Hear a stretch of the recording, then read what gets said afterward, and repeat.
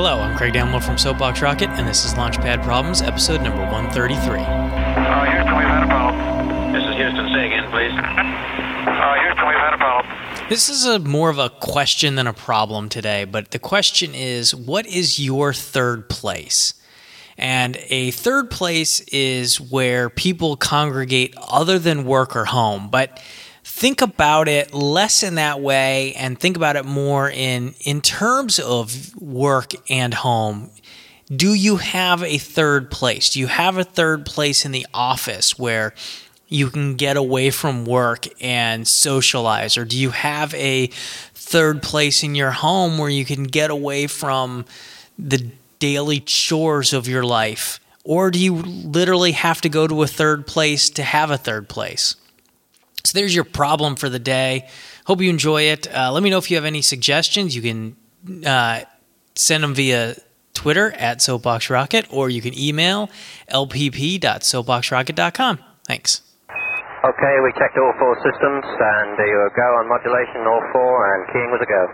Roger, you're loud and clear here also. So the concept of third places comes from a book by Ray Oldenburg, and it's called The Great Good Places, and third places is kind of in parentheses on there. And the idea is kind of what I mentioned in that first part, is it's a place where people can congregate and socialize other than work or home.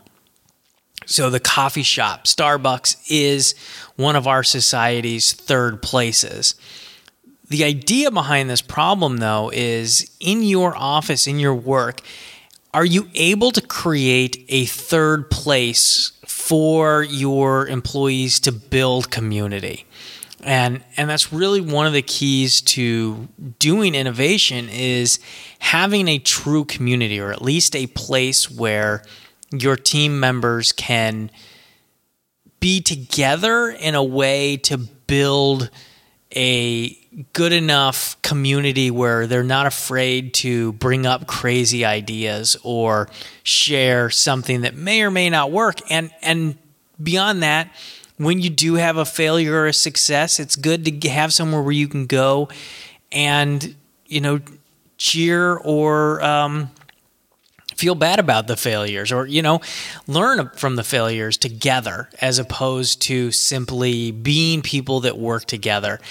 And so that's why the importance of a third place at the office is important, or at least near the office. I've worked in places where the taco shop on Tuesday is our third place. We would go together, or, I've seen it where the gaming room, the foosball table, or the ping pong table is a third place inside the office, because you're getting away from your desk, you're getting away from work, and you're socializing in a way that's going to build relationships and build your team better.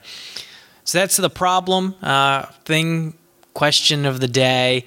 Think about it, and think about how can you improve your third place. You can contact me in two ways: email lpp@soapboxrocket.com, or Twitter @soapboxrocket. Thanks.